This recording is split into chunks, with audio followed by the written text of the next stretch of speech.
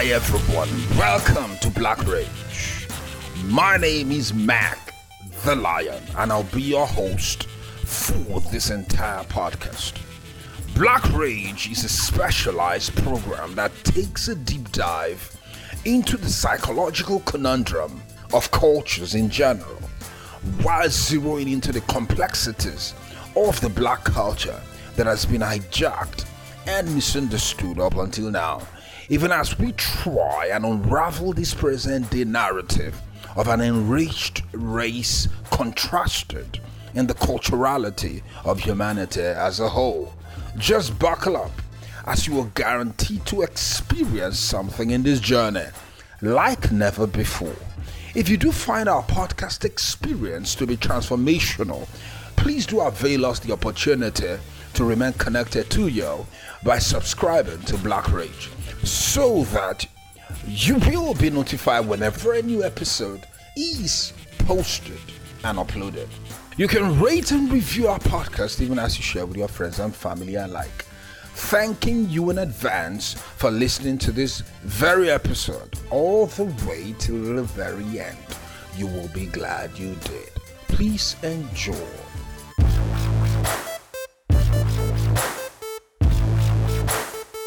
Now, welcome back to the second part of trying to understand the culture, all in this episode of Black Rage. I have previously taught that the human spirit carries the life of the core of every human, and within that human spirit is life, and that life is simply vitality. Your vitality carries within it your unique characteristic that distinguishes your qualities, that makes you different from another, distinguishes you from others via the way of your attributes, all in line with your designation, that is, in line with your purpose and the core of who you are. Then that life has a housing. That housing is the line that traces all around it and closes up neatly, forming a shape or a figure. And that line is consistent down through an ancestry which is rightly identified as your lineage. And that lineage becomes your configuration. That configuration is your ethnicity. Your ethnicity being a group of people with consistent lines that produces a familiar set of features, all in line with the peculiarity of their stock. So they are most likely from the same great grandfather. As a result, they have this uniqueness of lines that have retained itself and have become consistent. There are people in a certain family line, you see their ears, you can tell immediately. There are some people, you see their cleft chin, you can tell immediately. There are some people, if you see their forehead, you can tell immediately they are from this. Oh, I think I know your brother, I know your sister. Simply because there is a consistency of line that has run through the lineage or the lineage and produced a configuration or shape that is consistent with them. Then we come finally having laid the foundation of the life, now the line, then we come to the being being the center point of the soul, your mentality. That's the center of consciousness, the place of appearance. This is where we deal with the soul, and the soul deals with images, which are visual. Then we come, having laid the foundation of the life, then the line that houses that life. Now we come to the being that dwells at the center forward of that life, which is your mentality, which is the center of your consciousness, which is where your appearance is, which is where your image, your visuality, because the soul deals with reflections, it deals with light, it understands light. Even when you speak words to the soul doesn't see characters, the soul sees pictures and images. Because that's what the soul does. The soul works with visuality. The soul works with light. And light produces reflection. Anything light touches, it bounces up, it creates a reflection. That reflection passes through the eye gate, through the eye sockets, because the eyes are the windows or the shutters of the soul, and immediately it enters into your mind and represents an image right in your brain, at the center of your brain, where the images are placed. It's all a function of light. If you remove totally a light source, you won't see anything. Now that reflection all occurs in the soul. So we made it very clear that the human is spirit first, the body being next, the third being the soul. The spirit being the deep, the body being the plains on the surface, and the soul being the height. So the deep is where the spirit is. That's where the core of the life you have. The body being the expression of that core life, the animator of that core life, which is where your lines that are consistent through the line age runs through,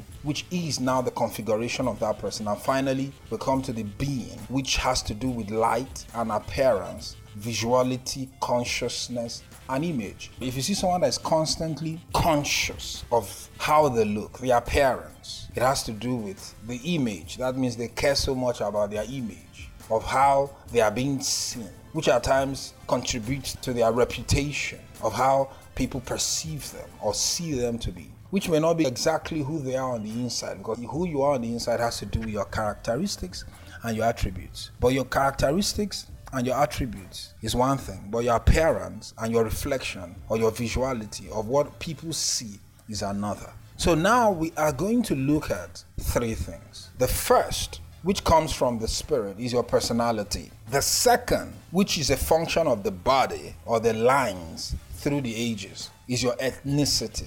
And the third is your culturality, which is a function of your soul. The first, which is your personality, is carrying three distinct things that I have been able to isolate. Your type, everyone has a personality type. Then we have your personality traits. Then we have your personality talent or gifts. Then we move to the next, which is in the body, which is your ethnicity. And for some others, you could also call it your tribe, which is usually a configuration of lines that have run through the ages, a product of familiar features emanating from a particular or a peculiar stock. So it's consistent. By the time you see those lines, you say, oh, this guy is part of an ethnic group of people. And it doesn't matter where you emigrate to or immigrate to, you will still retain those lines, literally, because it's in your DNA, it's your biology. And when you have children, they will also take after those lines. But in our world today, most people marry within their ethnicity. And that's why we have people somewhat look alike as far as they dwell within their own people. There is similarities in their facial look within their extended family just because of that. But if they leave their peculiarity, then of course it will not be a dichotomy of two different bloodlines, which will produce a certain stock that may be new but still carrying the features that are present in both source from which their bloodline was created or generated. Then of course we go to the culturality. The culturality is your belief system and your norms. The word culture means to cultivate.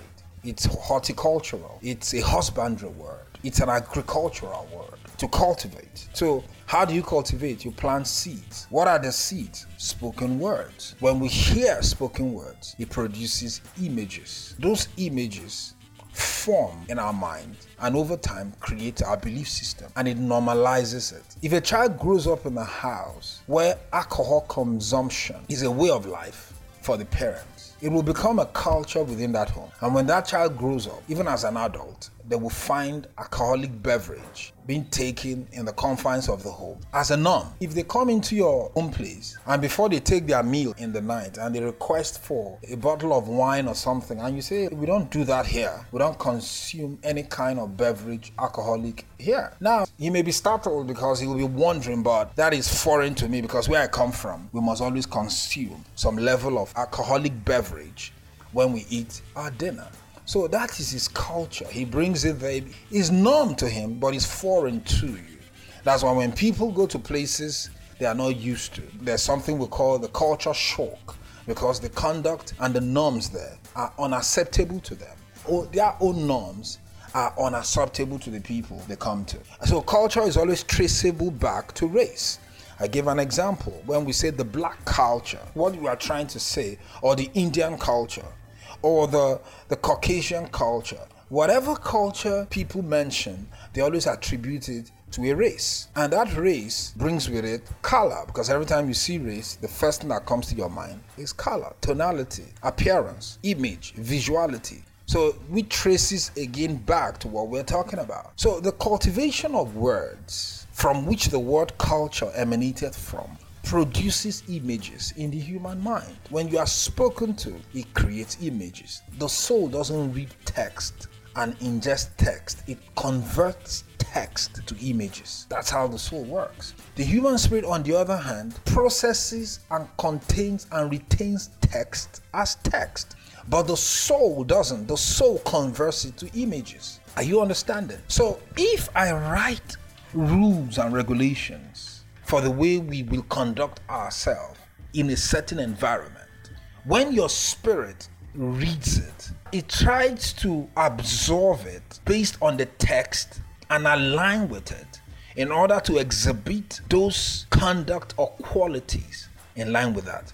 But once it hits your mind converts those texts to images, and the images become pictures of how you need to now conduct yourself, for which those commands need to be aligned with. And that's how your soul will be able to reflect it and try and absorb it and also interpret and express it.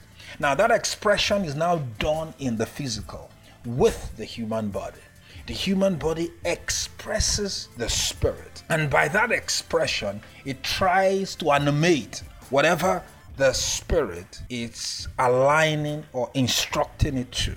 So if you have a good spirit or a good heart, as some people say, you will have a kind personality which will reflect in your soul as someone that cares for others. And that caring nature in the soul, because nature is soulical, that caring nature in the soul will be actionable in the physical as kind gestures or kind acts. You see how it works? So it starts with the personality, which I told you inwardly is connected to your culturality or your belief system, and now expressible in the physicality as your ethnicity. Are you understanding what I'm trying to explain?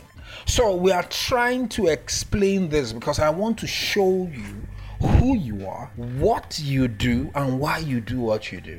Once you understand that, then you know how to pursue change in your life. If you know who you are, then it's easy for you to know what you are really doing, and then you can now isolate why you do it. But you have to put the effort in. I'm just providing the tools that are necessary for you to be able to isolate this compartment and bring it to realization. I made it very clear in my last opening teaching that I resolve and I break things up into lines, into layers, and by so doing, I solve the problems, I address the issues with extreme accuracy, with extreme peculiarity, with 100% approach of potential results. So I don't mix the words together. Every word I use is functioning exactly in its unique compartment. So now we are dealing with personality. Personality is individual.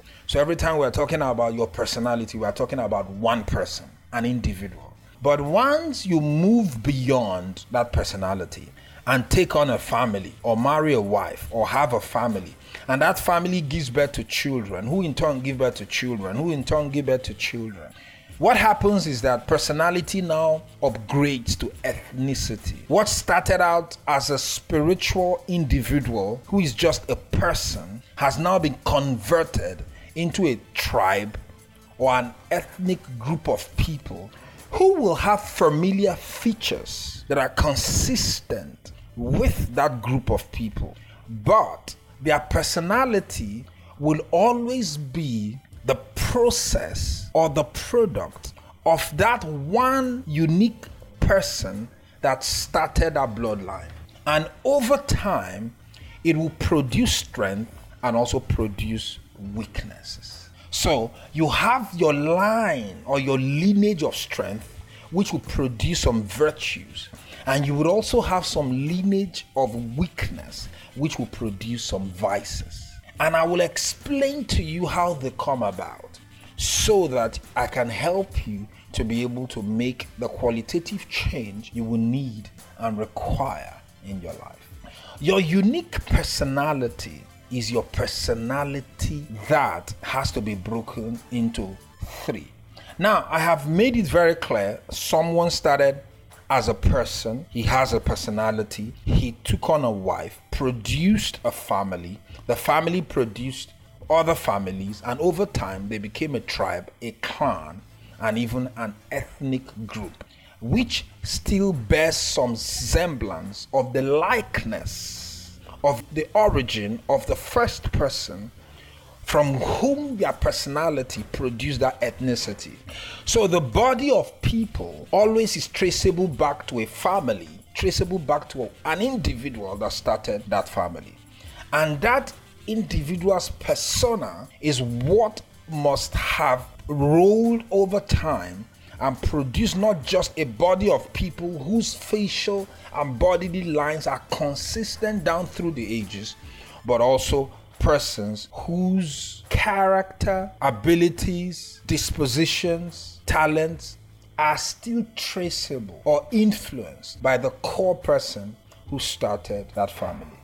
Now, because personality in itself is spiritual, it is not easily duplicatable the way ethnicity is duplicatable. What do I mean by that? I will explain this. If you have a child, or you have 3 or 4 children, they immediately take your biology from you. So their body will have the representation of your unique chemical compilation and your biological configuration properly mapped, which produced them. So the lines will be consistent. Their ears, their eyes, their nose, and all that. I've heard people go to paternity court just because a child came out and it looks nothing like them. And they say, no, this cannot be my child, not possible. And after the result comes out, they now find out that it's actually their child. I've heard of mothers who say, people have stopped me and say, are you the mother of this child? Because they are so different in color, in tone, in lines. So at times in science, they call it recessive dominant genes, genes that are recessive, they are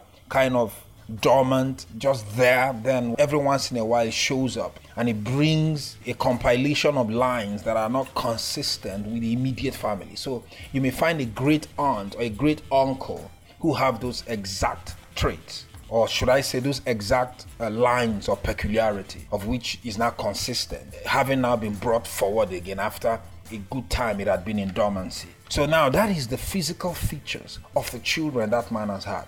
But that man's particular character and disposition and abilities are still in him, in his spirit man. But the children will have spirits given to each and every one of them. And even if they are twins or triplets, they will still be unique individuals, because the body DNA configuration has nothing to do with the spirit. The spirit comes from the source, and in my own belief and understanding, the Father of all spirits, the creator of the heavens and the earth.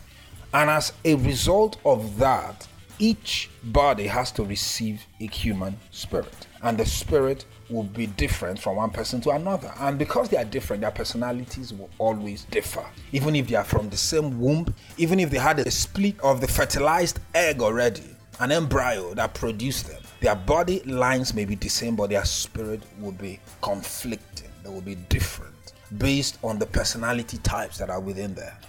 But their father's original personality will still influence and impact the present personality of those children. And it will impact it first from the source, being his gift, characters, and dispositions. Then, secondly, it will also impact them by their lineage, the bloodline, because now there are conduct and characteristics that have transcribed itself, not just from the spiritual foundation, but now into the physical execution of actions, which now become virtues or vices.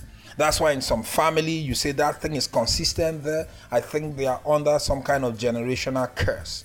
Reason because they have a vice that always shows up every time, every generation, based on what I'm going to explain to us.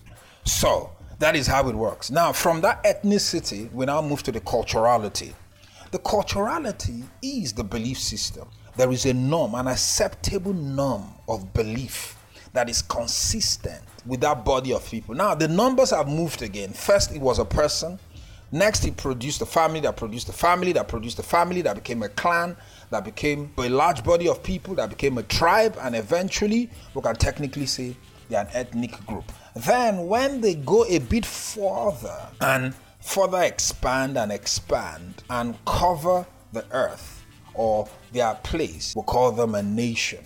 And when they become a nation, it becomes cultural. That's why culturality have to do with a large body of people that think the same, that think a certain way. They have acceptable norms of beliefs within them. That becomes a belief system. And because it's cultural, the culturality of it is solical. It occurs in the mind. That's why you always hear the term the soul of a nation. You hear the body of a people, but you never hear the body of a nation. No, you hear the body of a people because ethnic groups, ethnicity is a body of people, but culturality is the soul of a nation. So which now becomes a belief system. So when you see a nation that has so much dissension, it's simply because a lot of ethnic groups were imported into that commune. And now you are trying to integrate all of them, and it creates a conundrum, a confusion, a complex array of races, literally trying to conform into a central culturality. And it's difficult. Not impossible, because people can go to a nation and imbibe and indoctrinate and change their mind, their beliefs to accept the nation they have moved into. And that's why when people go to a nation, to be honest with you, emigrate to a nation, they have to be willing to a certain level to change some core values of their belief system. If they do not, they will never integrate. If they do not integrate, then there will always be a people group, and it will always be very easy to isolate them, irrespective of the fact that their ethnicity may be unique. Let me give you an example. There are people that are called the Roma people, right? Very common in Eastern Europe, Romania and the rest. They have a tendency culturally to be gypsies. You know, a group of people, they have their belief system. They have their cultures, literally. Their belief system, which is their culture, of the way they should live, the way they should conduct worship if necessary, the way they should believe in God or gods or whatever they believe in, the way they do business, the way they treat money. So they are called like the Roma people. Now, they are consistent and they are all over the world, literally. But everywhere you see them, the culture is consistent. Now, when you see the ones that live in Rome, and see the ones that live in the UK, and see the ones that live in America, and see the ones that live in Brazil, and see the ones that live in other parts of the world, in Japan and all that, you will see some similarities of their belief system. But each location where they are now living, they have consistently, some way or the other, absorbed some of the beliefs of that place. And the beliefs begin to change with children after children. That means by the time they get to second, third, and fourth generation, they start changing, literally. Because they start absorbing the culture. So they will tell themselves, you know, I'm an American now. Even though I'm Gypsy, I'm a Roma people, but I'm an American. So they want to believe in the American ideals and the American belief system. But the culture still draws them and toggles them on this other side. So they have a choice. Either they make changes fast pace and integrate. And once they integrate, you can't tell them apart, especially if the race is the same. If the race is the same, and I'm talking about the tonality, the visual, optics, the image, their visuality, if it's the same, then they will integrate perfectly. Now, integration has nothing to do with race, everything to do with belief system. If everyone in a certain nation have certain core ideals that are consistent throughout the nation, it makes them a nation. And as a result, it has nothing to do with their skin color. One time I was in Dubai, I noticed there were some extremely light-skinned Arabs in Dubai. I saw some that were so dark, they would blend in Africa beautifully, in sub-Saharan Africa beautifully. But they were not Africans. They were not sub-Saharan Africans, not by a mile, because their culture was consistent with the culture of the families that rule and are in charge of the United Arab Emirates. They were not just Islamists. They had other aspects of their daily life that is very consistent with that place. So you can't now say they differ just because their tonality of their skin. No, they are fully part. Maybe they had ancestors that emigrated to that land maybe 200 years ago. And somehow, some of the tonality have retained itself over time. But their belief system have over time adopted the beliefs and the ideals of the people of that land, and as a result it now regulates their culturality. So you can't go in now and try and extrapolate their culture. I will give you another example. The largest community of Indians in the world outside the country India is in South Africa. The South African Indians are the third generation of Indians in the Southern Hemisphere and the largest body of Indians outside the Indian nation. Now, they have their uniqueness, and of course, the texture of their hair, the long hair and all that, you could immediately isolate them. Then a few physical features, not just the skin color, but also because we have dark-skinned Indians and we have light-skinned Indians. But culturally speaking, most of them still came from India. They came in as indentured workers that the British brought many years ago, 3 generations back now. Now, watch this, because I have been able to interrelate with these 2 unique groups. And I found out that the ones that are in India act or behave differently. The ones in South Africa, they speak faster, they speak better, their intonation and accent is clearer, easier to understand. Quite a good number of them are Christians, as against more of the ones over there are more of Hindus. And they still have the Hindus in Africa. I'm not saying they are not there, but a good number of them are Christians now. What does that mean? They absorbed the culture, they changed and absorbed the culture of the Caucasians that brought them to South Africa and adopted their religion, for example, and changed to that. Then also they have lost the language. Within the time I spent in South Africa, in KwaZulu-Natal, the time I spent there, I never met one who could speak the original languages of India there. I couldn't meet them. I heard there were a few, but they were too far in between. I didn't meet any. So what does that mean?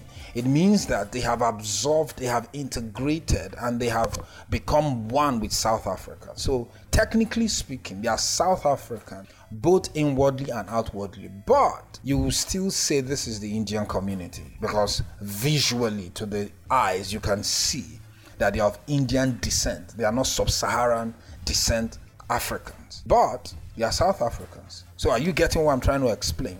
How culture has a lot to do with the belief system. And if you absorb the belief system of the people of the place you go to, you become part of that nation and the culturality of it. The challenge some countries are having is that they are giving people the option, or how would I put it? They are not encouraging the people to integrate, but at the same time, they want them to elevate the uniqueness of their culture.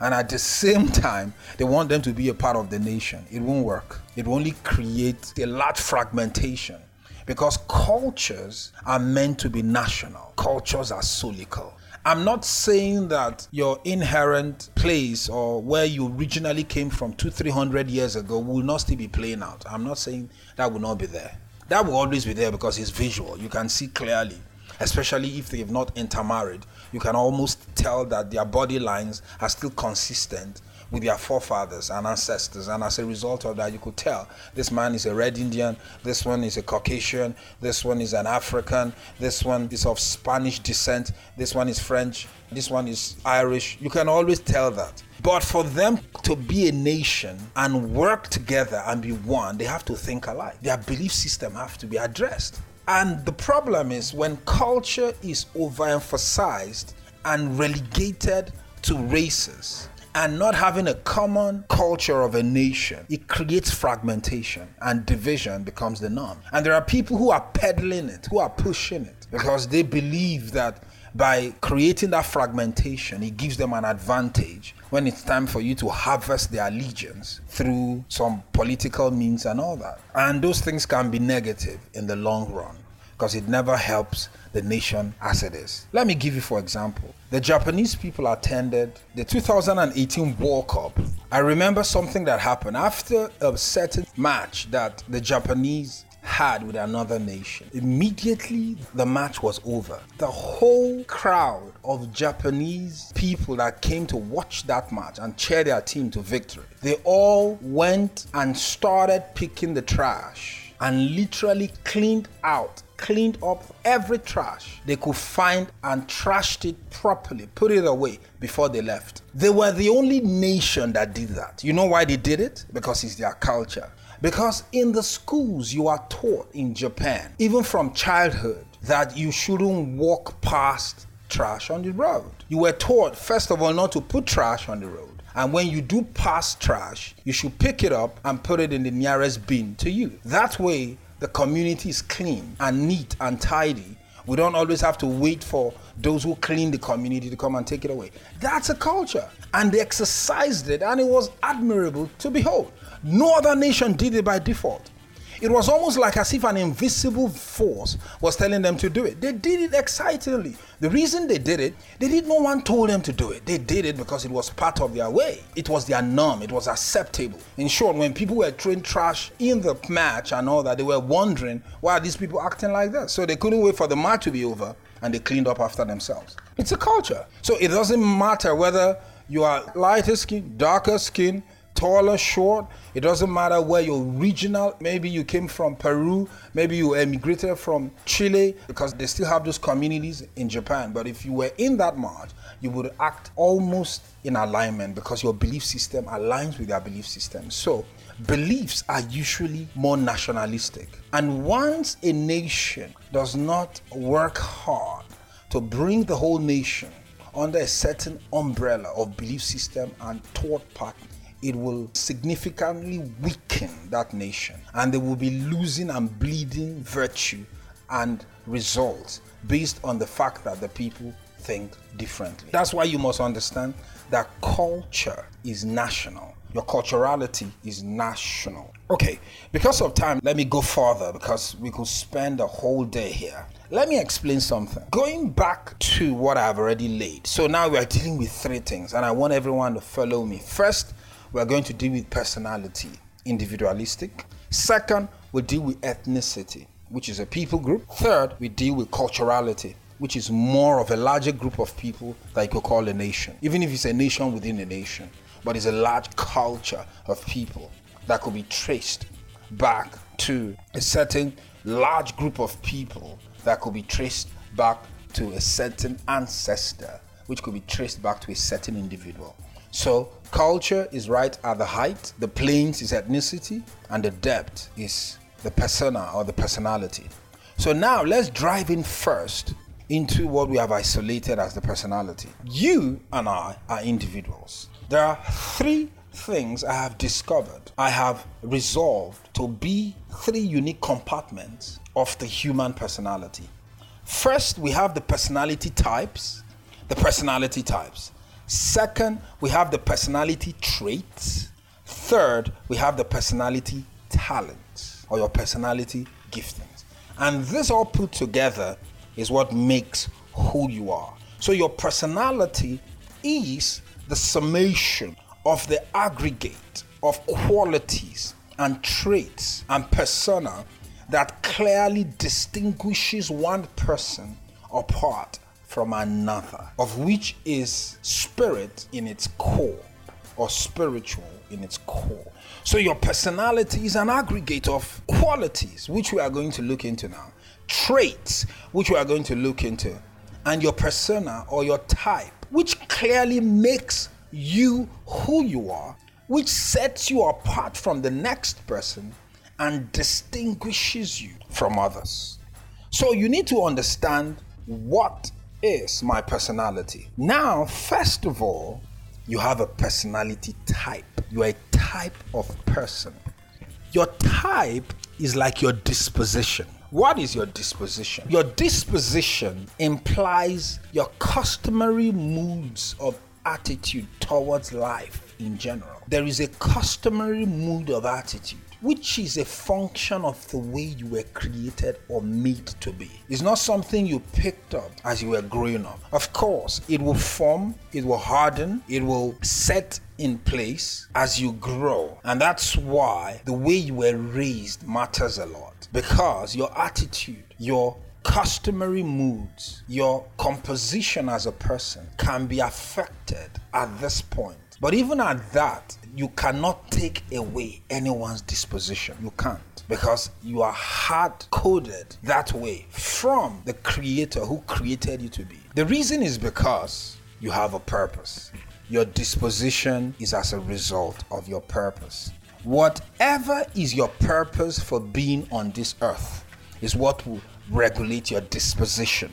Whatever is your purpose, whatever is the reason you were created, whatever you have come to this life to accomplish, will automatically come with a conduct of position, a disposition, a customary mood, a certain combination of temperament that must be in alignment of that life that is within you. And that will match your purpose. So if, for example, you have a bubbly personality that is a bubbly temperament, you're an extrovert, you like to talk to people, you like to stand out of the crowd, you like to show yourself or showcase yourself everywhere you go, you like to be noticed almost naturally. Your kids like that. They always stand out from the rest. They want to do things a bit differently. Very talkative, very friendly, very jovial, very relationship driven, as it were, very communicative. You can crack up a conversation with them instantly, easily. So they are a bit of an extrovert. If you have that type of personality, I can look at that disposition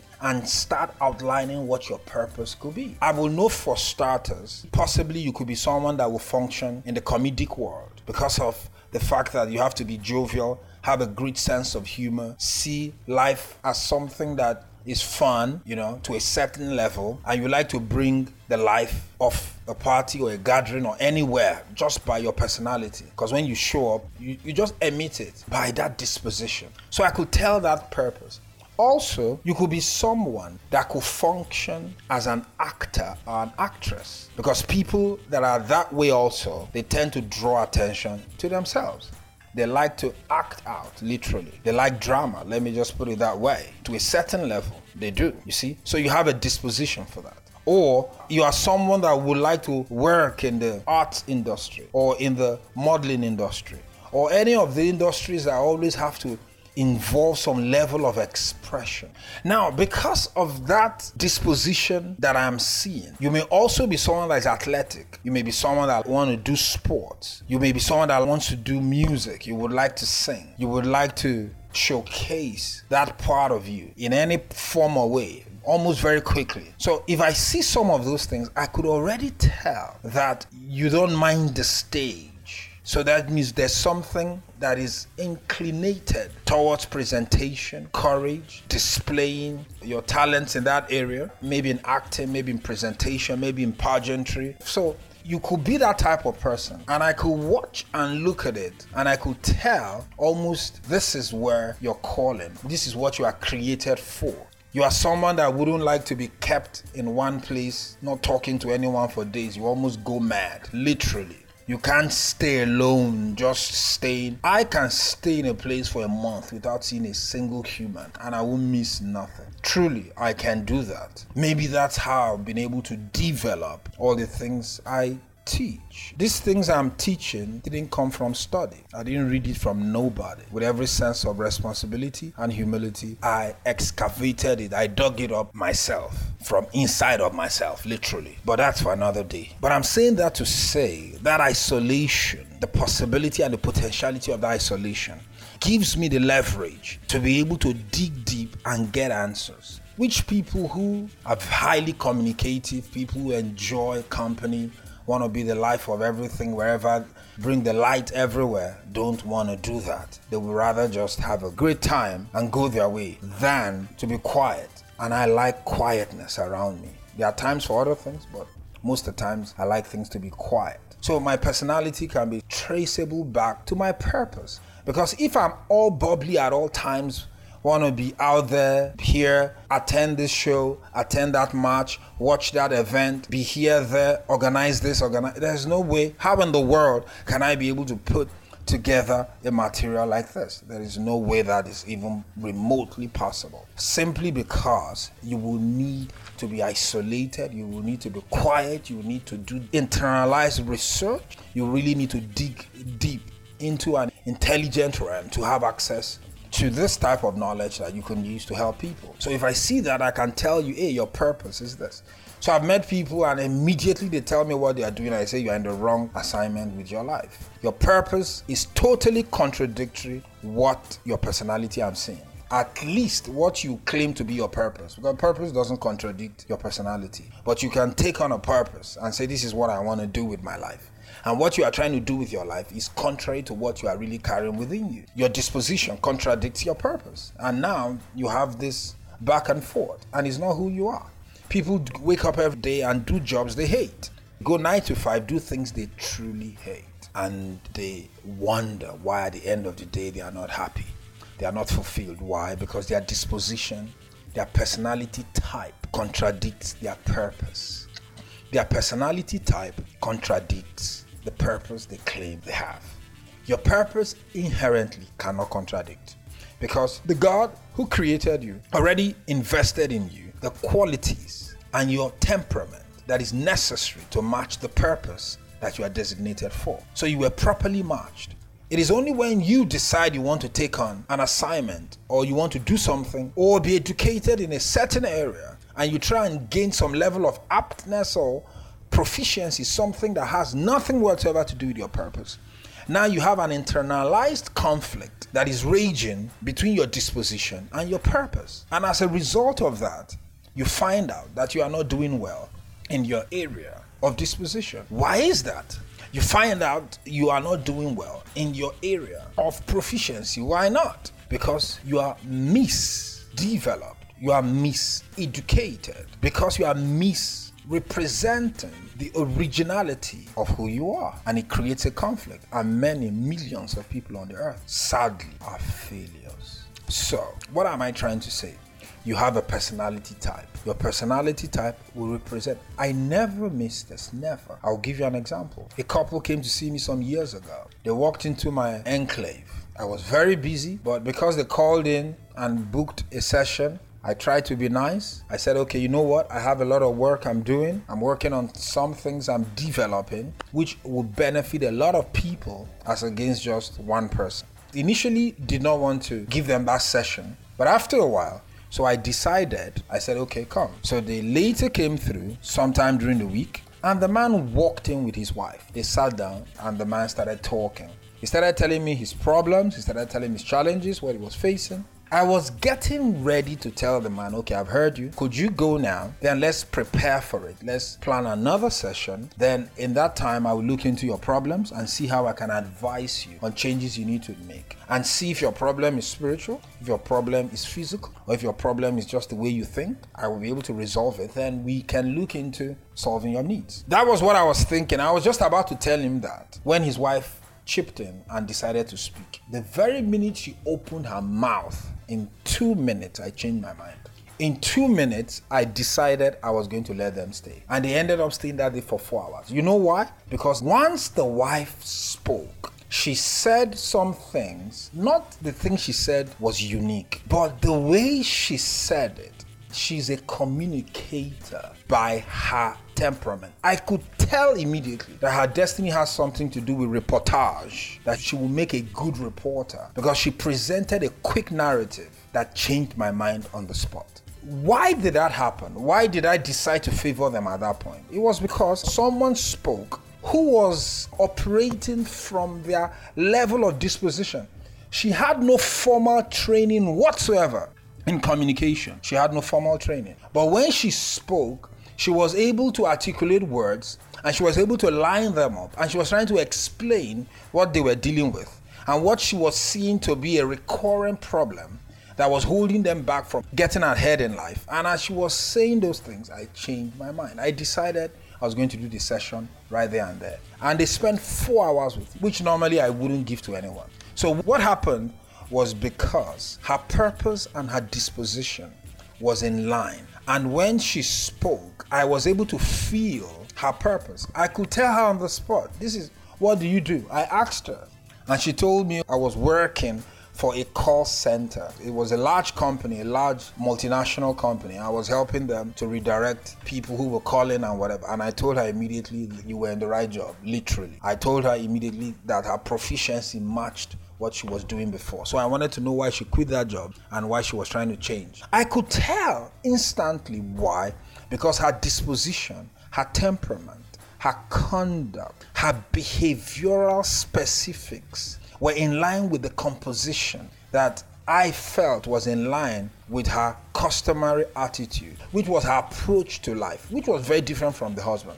Now, don't get me wrong, the husband definitely also had his own strength, but he was lost, totally lost. The things he was pursuing had no correlation with his disposition, with his purpose, with his abilities. I could see clearly. And I could see clearly someone that had failed. He was already in his 50s and he had achieved nothing with his life. You could call him a failure and not do him injustice by using those words. Not in a negative way, but just to say this man, up until now, has failed in everything. And when he was rambling through with everything he has dealt with, how nothing has worked, how this, whatever, I could see that his disposition was totally contradictory to the efforts he was making in life and the areas. He was just pursuing money. He just wanted to get paid one way or the other to take care of his responsibilities. It wasn't about purpose. It wasn't about getting fulfilled. And there was a struggle. So much so, he was telling me one day he was so frustrated, he almost decided it was time to end his life and kill his whole family. Could you believe that? That's what the man told me. I couldn't believe what I was hearing. He told me that he was so frustrated with life.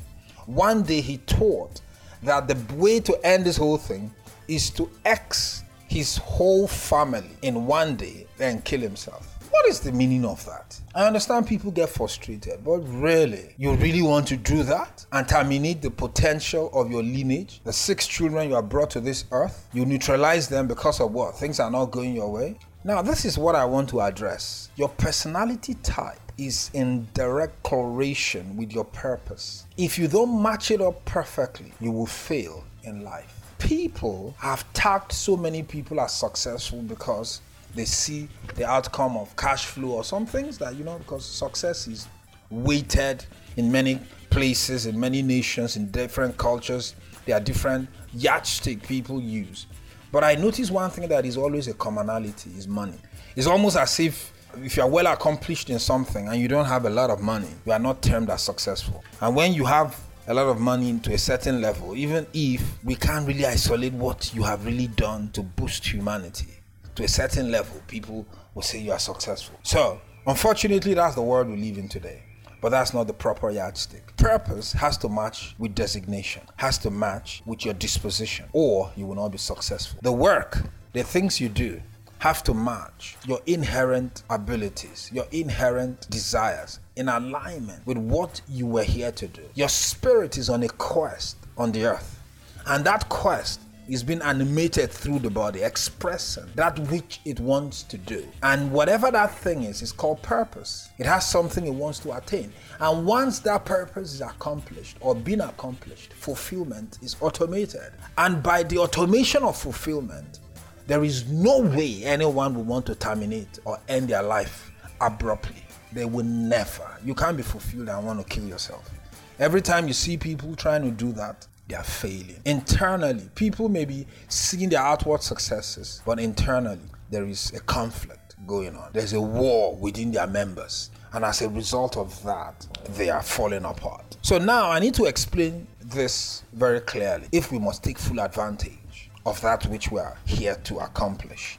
I will have a separate training for properly aligning your purpose, understanding what you were created to accomplish, how that plays into your personality type, and how to be able to resolve it. So it's an advanced teaching that goes on for long. But let me just give you this bit to tell you that your disposition must match up with your purpose. Period. Your temperament, your customary moods, your attitude, your behavioral conduct must all be associated with your innate composition, which must align with your purpose. If it doesn't align, you will not be fulfilled. And once you are not fulfilled, you will feel like a failure, even when you have done so much. And that's why we are in a world today where we see people who are accomplished in the physical, but dying on the inside. At the end of the day, they see themselves as failures. Why? Because there is a corruption that has occurred, or that is occurring as a result of the disposition that is not matching the assignment or the work they are doing. So you have to find a way to do you, as is commonly said. Purpose must match your disposition. This is personal. I'm not talking about your culture, because there are some cultures where the people automatically who are found in this culture are traders, or commonly they are into this, or they are into finance, or commonly they are into agriculture. I know that. And that has a lot to do with the influence that must have been sourced back from the original person whose personality gave birth to the ethnicity that gave birth to that culture. So you see, that is encouraged. But at the end of the day, the core individuals are not getting, some people are not getting their areas met. Let me give you an example. In the United States of America, we have those that are originally were descendants of individuals that came from Africa. They were brought in there through slave ships and all that. So without getting into that, they are usually called Black Americans. So now that is a culture, and they celebrate that culture so much. But if you look into that culture, you will notice that that culture has a dominance. There is an industry they dominate and do extremely well in. And that industry has a lot to do with sports and entertainment. They do extremely well there because it's traceable back to the originality of the personalities of where they came from. As an ethnic group that is traceable back to their personality. I will give you an example. West Africans produce the fastest humans on earth, period. Because of the ethnicity or the biological configuration of the people that are from that part of the world. So it doesn't matter where you export them. They could be living in Canada, they could be living in America, they could be living in the UK, they could be living in Jamaica, in Barbados, it doesn't matter. When you do the Olympics, count the first 10. You will see they are all descendants of the ethnic people group of the West African descent. Why? Because they produce by the virtues of the lines of the features that are consistent in the peculiarity of that stock of people. Individuals that can move and pace fast. So they dominate and would always dominate it. It doesn't matter if you have 1.3 billion Chinese and 1.2 or 3 billion Indians, they cannot produce, irrespective of how large that tribe or those tribes of people are, because they are still made up of, they have Cantonese, Mandarin, and there are different tribes that make up the Chinese. The Chinese is a country, but it's not a tribe. The tribes are now smaller group of ethnicities that are contained within that, also in India and every other place. So, but I'm saying that if you put all of them together and get the fastest people, they can still make up and make the first 10 or make the first 20. And if they're able to get into the first 20, it's a difficult push, even though they have the numeric strength. The reason is because there is a genetic advantage that the West Africans have that have produced for them in the area of speed that they have unlocked. So when you expose them to the same level of quality of training that other Caucasians, other Asians, and other Indians, Red Indians, and every other person is exposed, they will produce, at the end of the day, faster individuals than the rest of the cultures. The simple reason is because of a stock, a peculiarity of stock. So I don't care if your name is Ben Johnson or your name is Carl Lewis. I don't care what your name is. You come from that same stock of people that were exported out of West Africa for more than 300, 400 years ago. And as a result of that, it has produced a stock or a line. Now, so they do well. They do extremely well in the physicality of contact sports, which also is inclusive in basketball and every other thing. Not even because of the height. The West Africans are not the tallest Africans. No. If you want to find the tallest Africans, you have to go to like the Dinka tribe of South Sudan. That's where you see a tribe of tall people, really tall. I've had the opportunity of standing with them, and they are really, really tall. It comes very natural to them. But they can't play the game of basketball as good as their West African colleagues. Why? Because those ones are more genetically advantage of dynamism. In order for you to play that sport, you have to be very dynamic. That means you have to have agility. And agility has a lot to do with your DNA. It has a lot to do with your DNA because it's physical. It's a physical contact sport. So as a result of that, it requires some level of dynamic agility, which these taller ones in South Sudan have the height, which is an advantage in the game, but don't have the agility. So they can't produce that quickness and agility that you will require in order for you to play the game of basketball. You see how it works? Now, even though the game is represented, of course, Caucasians are playing it, everyone is playing it from all over the planet. The Chinese too are doing their bit. They've produced the Yao Mings of this world and all that. So we know that everyone can really play the game. But who is dominating? Check the first 50, 60, 70. Check the aggregate of numbers. You will find out that there is an ethnic group of people from West Africa that have a line through their ancestry that has produced a strength that is consistent, and as a result of that has produced an advantage for them, and that advantage has brought them to a place where they are able to produce and dynamically, with agility and speed, function in the sports. Watch it. It's the same thing with boxing. Just look at all the major sports that involves agility, speed, dynamism. That's where they do well. But if you take away some of those technicalities from them, they will not dominate there. But if it has to do with agility and speed, they will dominate. And that's why they reign when it comes to do with speed, and reign in some specific sports within that, whether it's the long jump, the triple jump. You see a lot of that is consistent with agility and speed. So that is it. But you must understand something, because I'm going somewhere with this. So because that culture has a lot of role models who have done very well in sports and earned millions of dollars by the virtue of their speed and their agility and their dynamism. As a result of that, the culture has a high standard of excellence in that area. So the influence is very high, which is traceable back to the giftings of the personalities of those who were the originators of that culture. And as a result of that, that has produced an excellent disposition in that field. So anyone who has the body, because you need physicality, you need the strength, you need the height, right? You need the height. You can't be a good volleyballer if you are not tall. You have to be tall.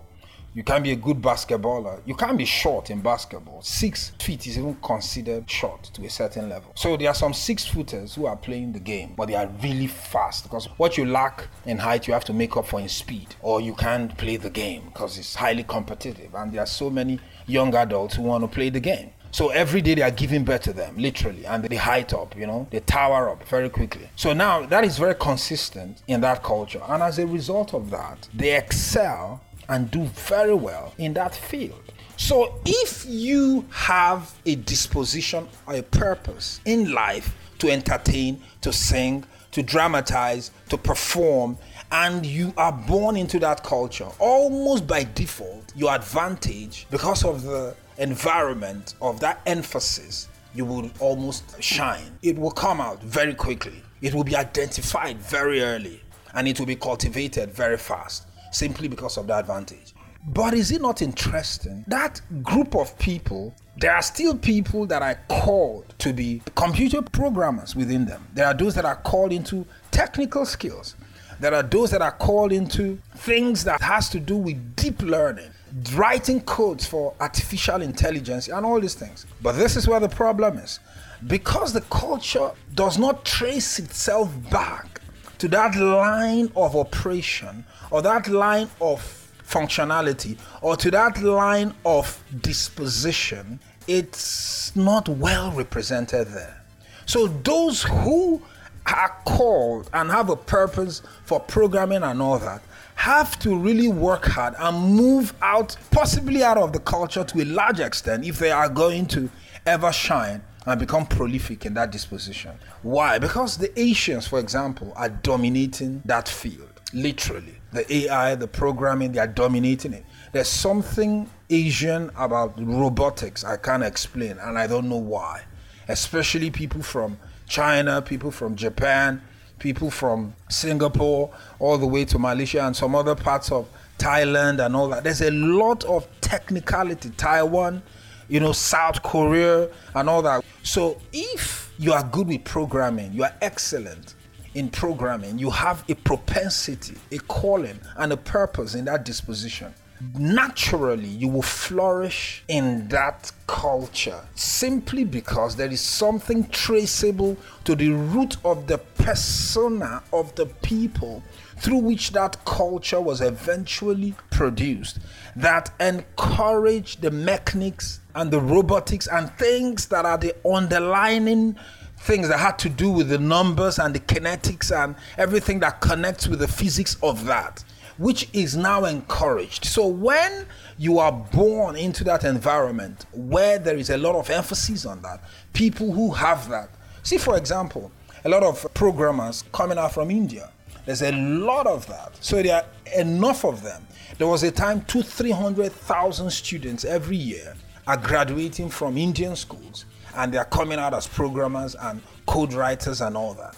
So when a nation is producing at that number, there is no way they can have all of them to stay in the same nation, literally, because they will always outproduce the number they will need every year. So they end up exporting. So they export to the Americas, they export to North America, they export to Africa, they export to other places. So I've been in an African country where the IT department of a bank is run totally by Indians. Of one bank in an African country, and it's not South Africa. It's not South Africa. The bank, the whole IT was exported, or rather imported from India. Simply because the disposition, that disposition of coding and all that is inherent in that culture. And that culture encourages it. So as a result of that, those who have a propensity, but everyone can be coders. Not everyone is called to do that. Not everyone is called. Not everyone has that disposition. So everyone who has that disposition is well harvested. That's what I'm trying to say. Everyone who has the disposition for sports and born into the black culture has an advantage already, because that industry is well encouraged. Whether it's dancing, whether it's singing, whether it's performing, whether it's contact sports, whether it's running. If you are good with that, you're at home, literally. And if you can stay away from the traps of the culture, which are the things I will still deal with in the course of the training, then you will find it almost second nature to flourish in that area of disposition. So there are cultures that encourage some dispositions, and there are some cultures that do not. And that is always traceable back to the originality of the first person or the first persons, that is the great-great-great-grandfather, traceable now to the ethnic group of people who are now descendants of that individual, that has now also produced that culture or nation from which you can now harvest a large number of people. So I hear some people say this, and actually it's not true. They will say, oh, I'm a lawyer, my son got it from me because I'm a lawyer. I'm a doctor, my son wants to do medicine, he got it from me. No. You gave him the body, the housing, by your DNA. The spirit in him had to be given him by the Creator. And the Creator will give him whatever purpose he has assigned him to do on the earth. Now, if the purpose that was given him somehow matches your own, then that gives him an advantage. You will naturally encourage it, and he will naturally flourish because of you. So that's why there are people in sports who their children are doing extremely well in sports, because their purpose matched with their fathers, and because their father had already created an excellent environment for that purpose to thrive and flourish. When they came under that umbrella, they flourished automatically. So that is well understood. But you cannot now say, this boy is a doctor just because of me. No. You can reproduce your biology in them, but your spirituality, you cannot give them purpose. Purpose has to come from the source and the Father of all spirits, who put that human spirit in them. And that is always in line with the purpose he has for them. So you could be a legal professional, but your kid doesn't want to come near the court, is not interested in legal matters or legal debates, doesn't want to hear the word lawyer except he has a problem. Maybe he will want to write code. Maybe he will want to play sports. Maybe he would rather be a medical practitioner. You see, his disposition is always in alignment with his purpose. Unfortunately, a lot of people misconstrue this, thinking it to be the case, and they now make their children to study or their children to have a disposition in line with this. And as a result of that, it creates a conflict and the child struggles. I will give you an example. There was a man I know. I don't know the man in person, but I know his kids, especially one particular one I want to mention. And the father woke up one morning and said, you know what, I'm an accountant and I like medicine too. So all my kids, single file. Then he divided all the kids into two groups. The ones on my left, all of you are going to be doctors. The ones on my right, the rest of you are going to be accountants. What a mess. What is the meaning of that? He said, I'm your father. That's what I'm paying for. And if you don't study these courses or this program and become proficient in this area, I will not pay for your school fees, your college fees. What a mess. And the man enforced his will upon his kids. Now, one of the children, one of them, a certain boy, was in medical school and he failed 5 times. He couldn't come out because he had no propensity for it. He had no disposition for it. It was not his purpose, but his father gave it to him. And after a while, the mother started going everywhere for prayers, looking for who can help his son because his son is having a spiritual problem. So when I heard about it, I said, I know the spirits that are disturbing that boy. It's his father. His father is that spirit. Simple. Why? Because it's not his propensity. How can he fail 5 times? He can't come out of medical school. You found a way to get him in, but now he can't come out because he keeps failing. He keeps failing. By now, they should have sent him away and say, this is not your calling. But because his father insists, I've paid all this money, you must walk out with a degree. Who says you must walk out with a degree? If it's not your propensity, you're in the wrong place. It's like a car that veered off the highway and is heading into a ditch. And while this car is heading into a ditch, someone says, turn the steering of this car around, drive right way up or you end up in the ditch. No, the person said, no, I'm already heading towards the ditch. What's the need? Let's just ride all the way and see how it ends. That's how it is. You are heading in a ditch. You are heading in the wrong direction. It's not your disposition. It's not your purpose. You don't have the gifts for it. You don't have the potential for it. It is not your calling. And yet you are heading into a ditch. It's obvious you are going to fail in life. It's obvious you are being miseducated. It's obvious you are storing and exposing yourself to an area you have no business in, but you continue. You insist you must have a degree from it at the end of the day. One word is called failure. You will fail. Not by someone's wishes, by your actions, because your disposition contravenes your purpose. Your disposition contravenes your purpose. Your disposition contravenes your purpose. So if you want to attain your purpose and not fail in life, you must understand that you have a personality type, and your personality type is a window to your purpose. Which type of person are you? What is your mood in life? What is your attitude towards life? What is your behavioral conduct?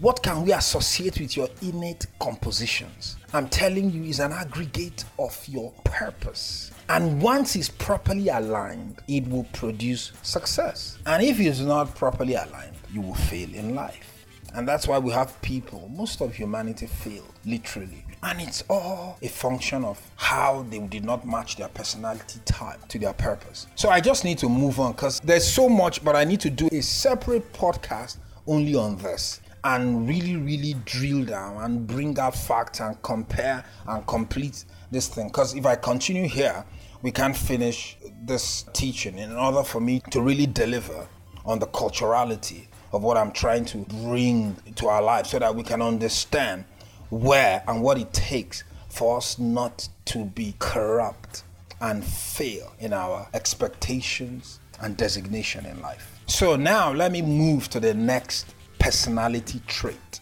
Your next personality trait is your character. Your character. Now, I've talked about the personality types. So that one is your disposition, which we have established clearly. Now we're talking about your personality trait. Your personality trait is your characteristics or your core character. What is your character? This applies to the aggregate of moral qualities. The aggregate of moral qualities by which a person is judged. The aggregate of moral qualities by which a person is judged in relation with how they relate with others. That is your character. There are a lot of people who don't understand that their core personality is dictated by their core character. So character applies to the aggregate of moral qualities by which a person can be judged in relation with how they relate with others. When you have a purpose in life, definitely that purpose would demand you serve humanity, either in form of goods produced and manufactured or services rendered. So that means you will serve others. And how you treat others, how you conduct yourself with others, has a lot to do with your overall personality. Whether you will be a person of qualitative integrity or someone who has corrupted themselves and could be termed as bad. So you could have good character or you could have a bad character. And it has a lot to do with how you were raised. It has a lot to do with how you were raised. For example, if you are very patient with people, it's a character strength. You are good to people. You are a very peaceful person. You are kind-hearted.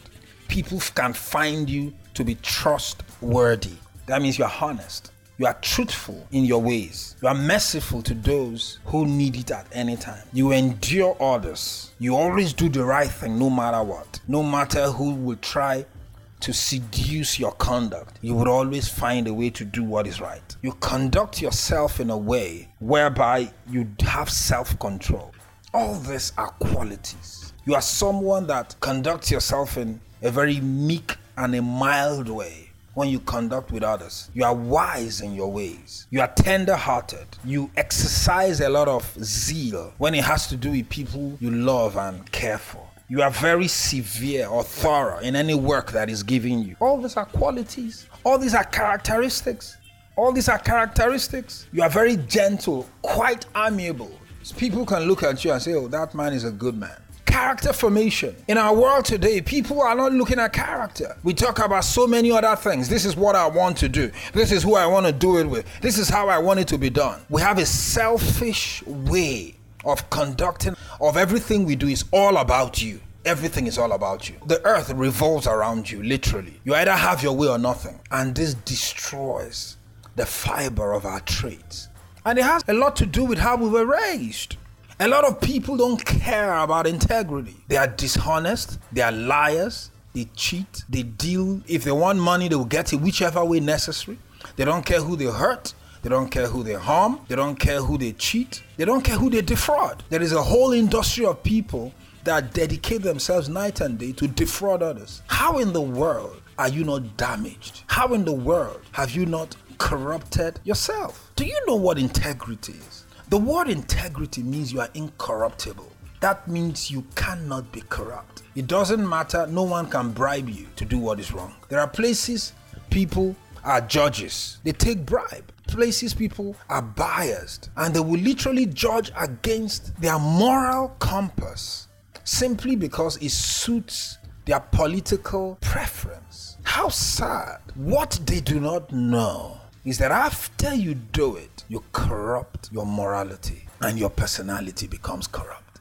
And one thing about corruption is that once it starts, it will not stop until it consumes your whole spirit. And unfortunately, your descendants will inherit that character flaw as a result, at least the influence of that character flaw. Since your spirit will not be reproduced, since they will still have their own spirit, but the influence of your spirit will be strong on them. And once they buckle under the strength of your corruption, your progenitors or your descendants will not have integrity. This is what is happening today. We emphasize so much on credentializations obtainable in Ivy League and big schools, but little emphasis on integrity. Little emphasis.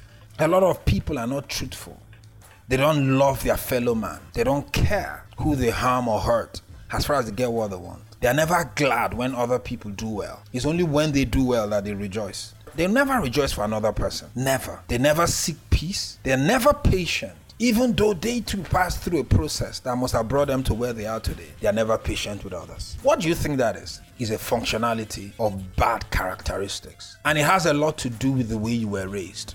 If you were properly raised in a home or in a setting or in an environment where your parents value character and speak to you about truth, godly living, about conducting yourself properly, about not throwing a tantrum every time things don't go your way, teaching you how not to cheat or steal from another. What does that do? It imbues the characteristics of your personality that will make you to become an upright person. So doing what is right will come very natural to you.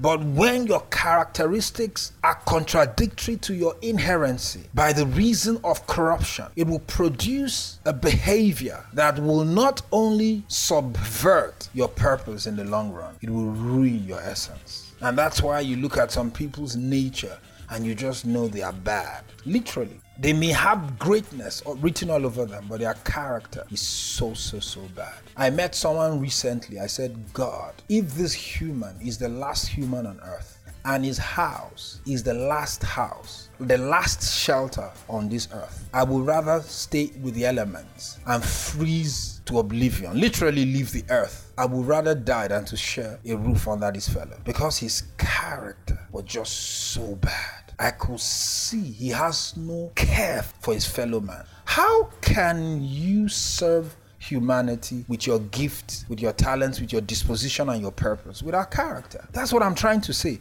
First is your disposition, which is your personality type. Then we are still going to deal with your giftings and your talents, which I've also mentioned. But all that is glued together by your characteristic, your core character, your integrity. And if you don't have integrity, there is no way you can be able to successfully fulfill your purpose, accomplish your designation, attain your proficiency, and realize the fullness of maximizing your existence. It will not happen because your personality will be bad. It will be corrupt. A lot of people are compromising. They see an opportunity, they defraud their company. They know how to move money to strange islands, secret accounts, stash somewhere at the expense of the people that set up the institution.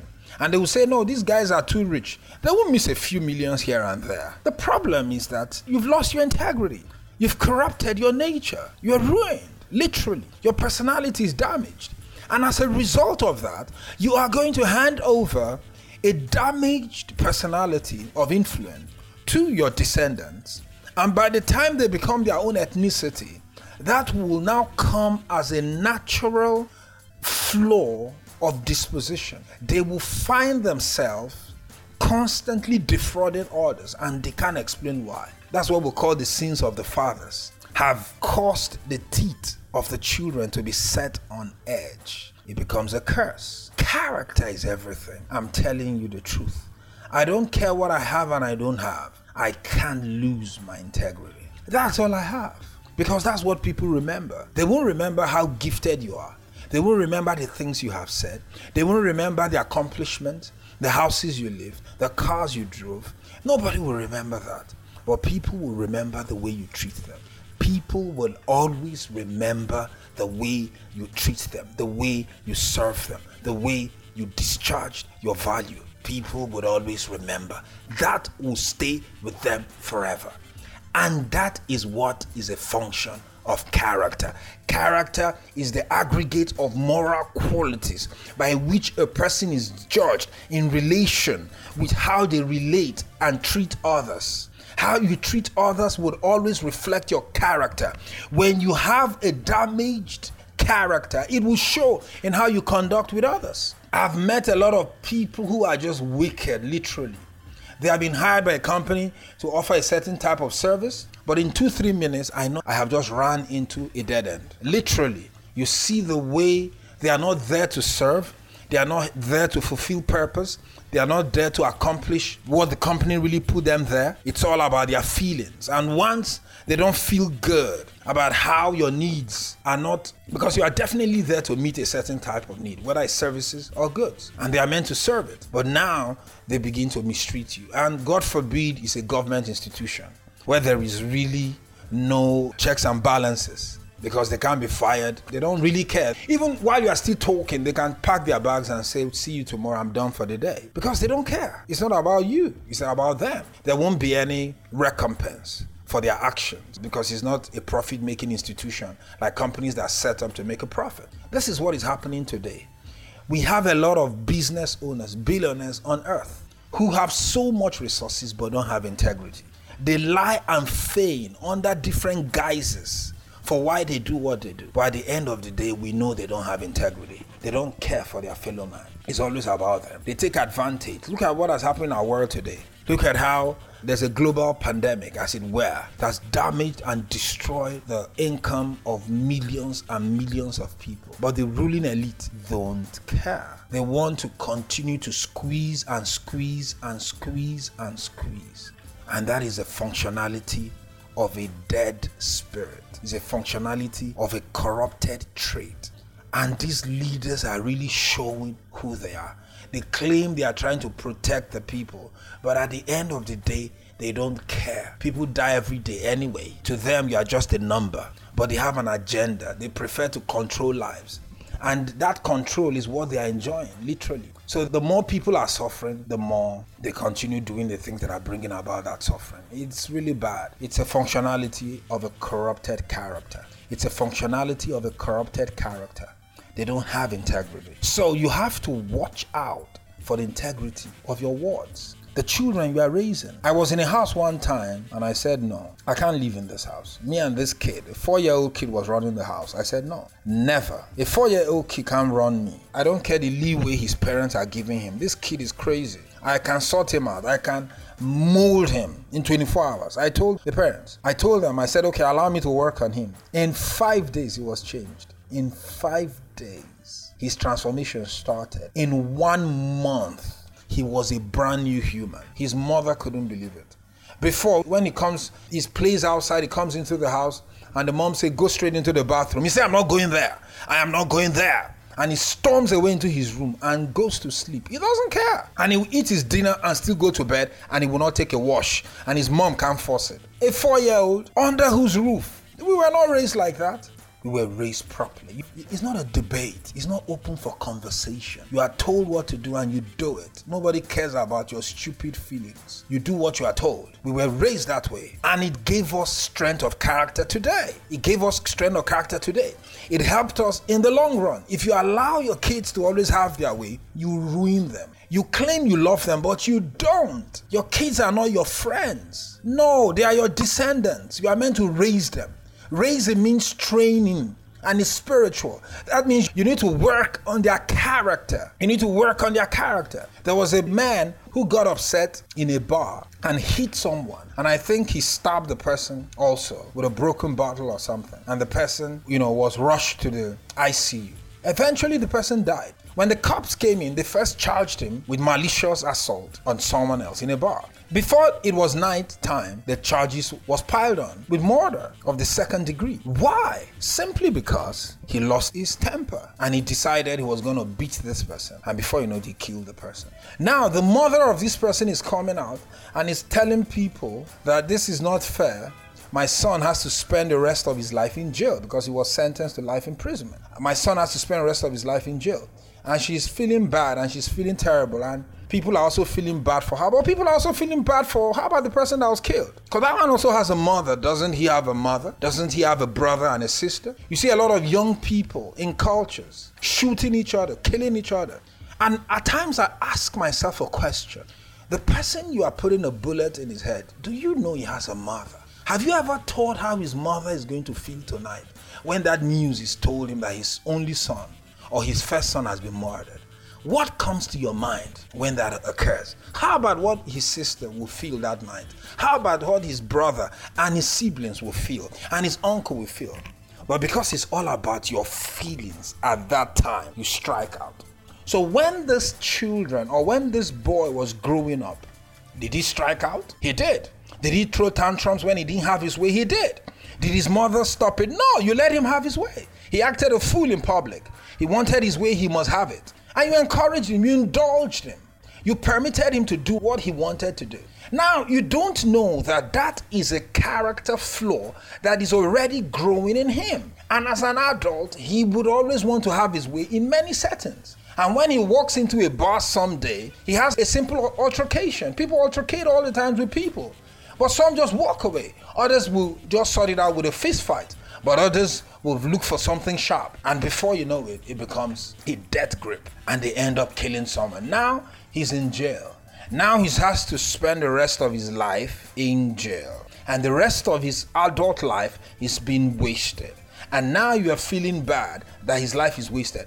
But did you pay attention to the fact that when he was throwing tantrums as a kid, did it ever occur to you that this could end his life or his meaningful life or his proficient life or his free life one day if these tantrums are not checked? Did you know? His mother did not think that way. So you have to go after the flaws now. You have to go after the integrity now. Because if they get corrupt, children are getting corrupt every day. One of the worst things that have happened in this generation is how the older generation has corrupted the younger generation and refused to raise them, allow them to do what they want, how they want. Before they get to college, some of them are already pregnant, some others are already addicted on drugs, others can't go to school every day except they're high on weed. It's a mess.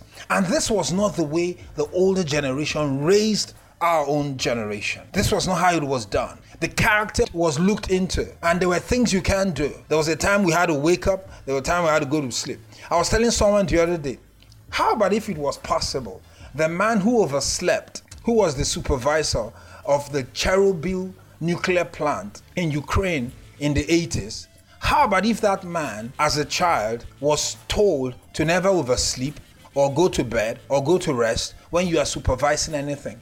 Maybe in little times, when he's given a chore, he sleeps off. Now, he's the supervisor, he sets a stress test in motion, and he goes home and goes to bed. By the time he wakes up, or by the time he was finally alerted that there's a problem in the Chernobyl nuclear plant, the rods have already overheated and it has melted and had one of the most disastrous, if not the most disastrous nuclear catastrophe that's ever happened in our lifetime. How about if someone had rebuked, corrected, trained him to always be attentive, be responsible all the way through? Don't leave things to others. Don't expect as a leader your followers will just do what is necessary, especially on big tasks such as overseeing a nuclear plant. But what did he do? He didn't do what he was meant to do. He overslept. He went to rest. He felt he needed to. And by the time he woke up, a generation was destroyed. You know how many people died?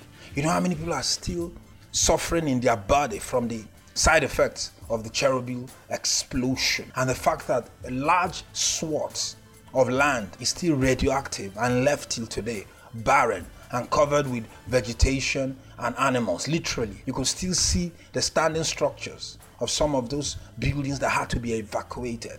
That's what I'm trying to say. You need to raise the character of the people that are dependent on you. When you do that, you give them a fighting chance at not only normalcy, but a fighting chance at success in life.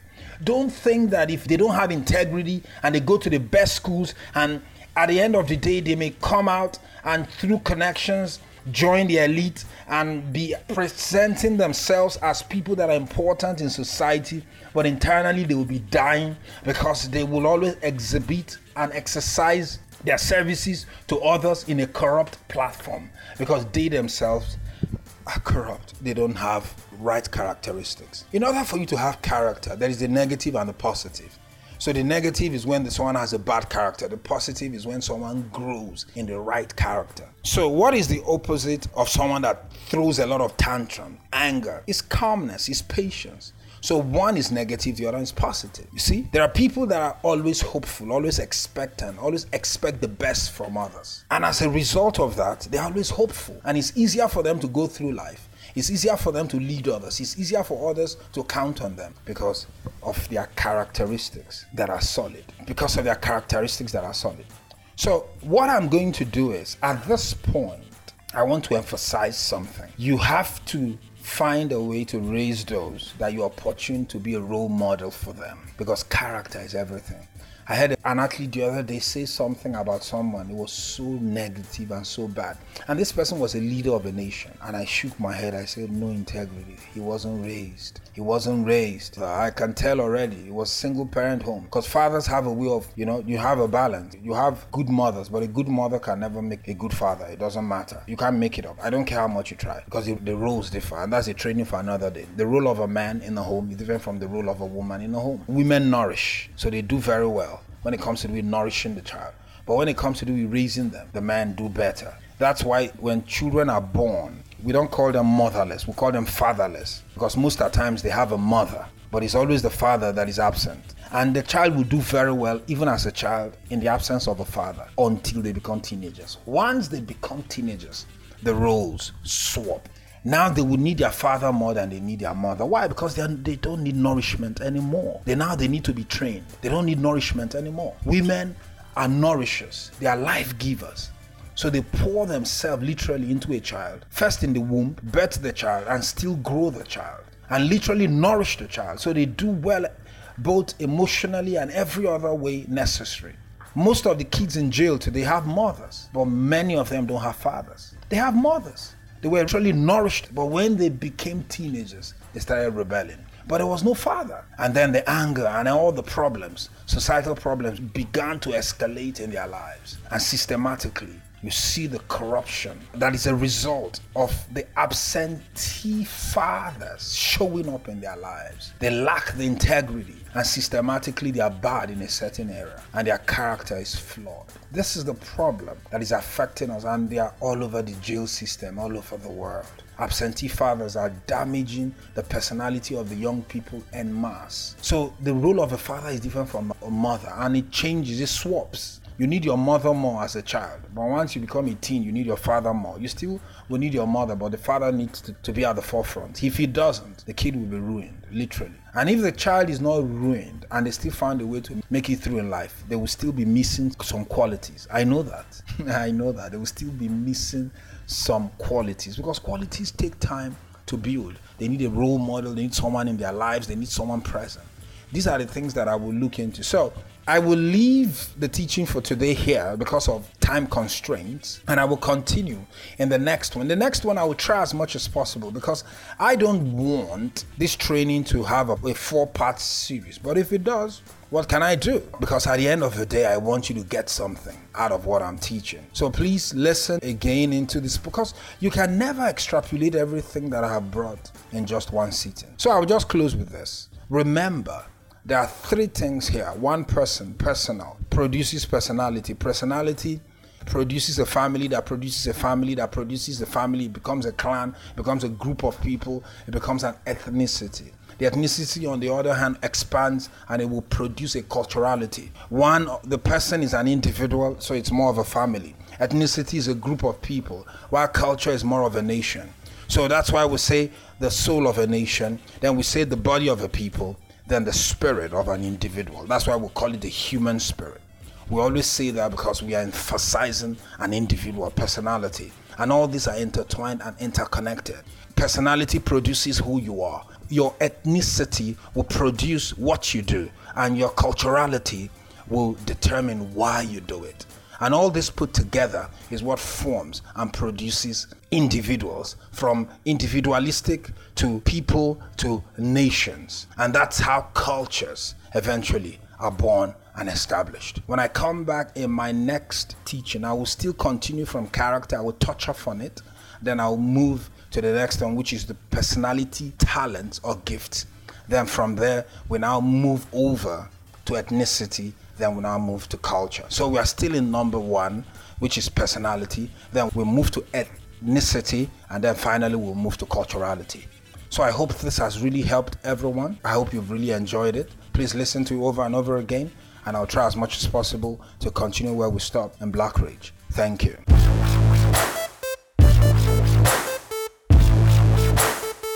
Hey, thanks so much for tuning into this episode of Black Rage. I hope you found it educative and life enriching. If you do have any questions, please feel free to reach out to us and we will get back to you. If you haven't done so at this point, please subscribe to our podcast so that you can be notified every time we post a new episode. If we have met your informational expectations in any form or way, and you feel so inclined, you can leave us a 4 or 5-star review accordingly. Please also consider supporting this show through your willful donations. That would really be appreciated. We rarely do have so much content on queue to freely give away and enrich the lives of many people. But the production constraints compels us to source and receive encouragement towards producing many more life-enriching contents just like this. So you can do so by clicking on the donate button or the link provided. We really look forward to hearing from you. Thanks once again for tuning in, and until our next episode, please stay relevant.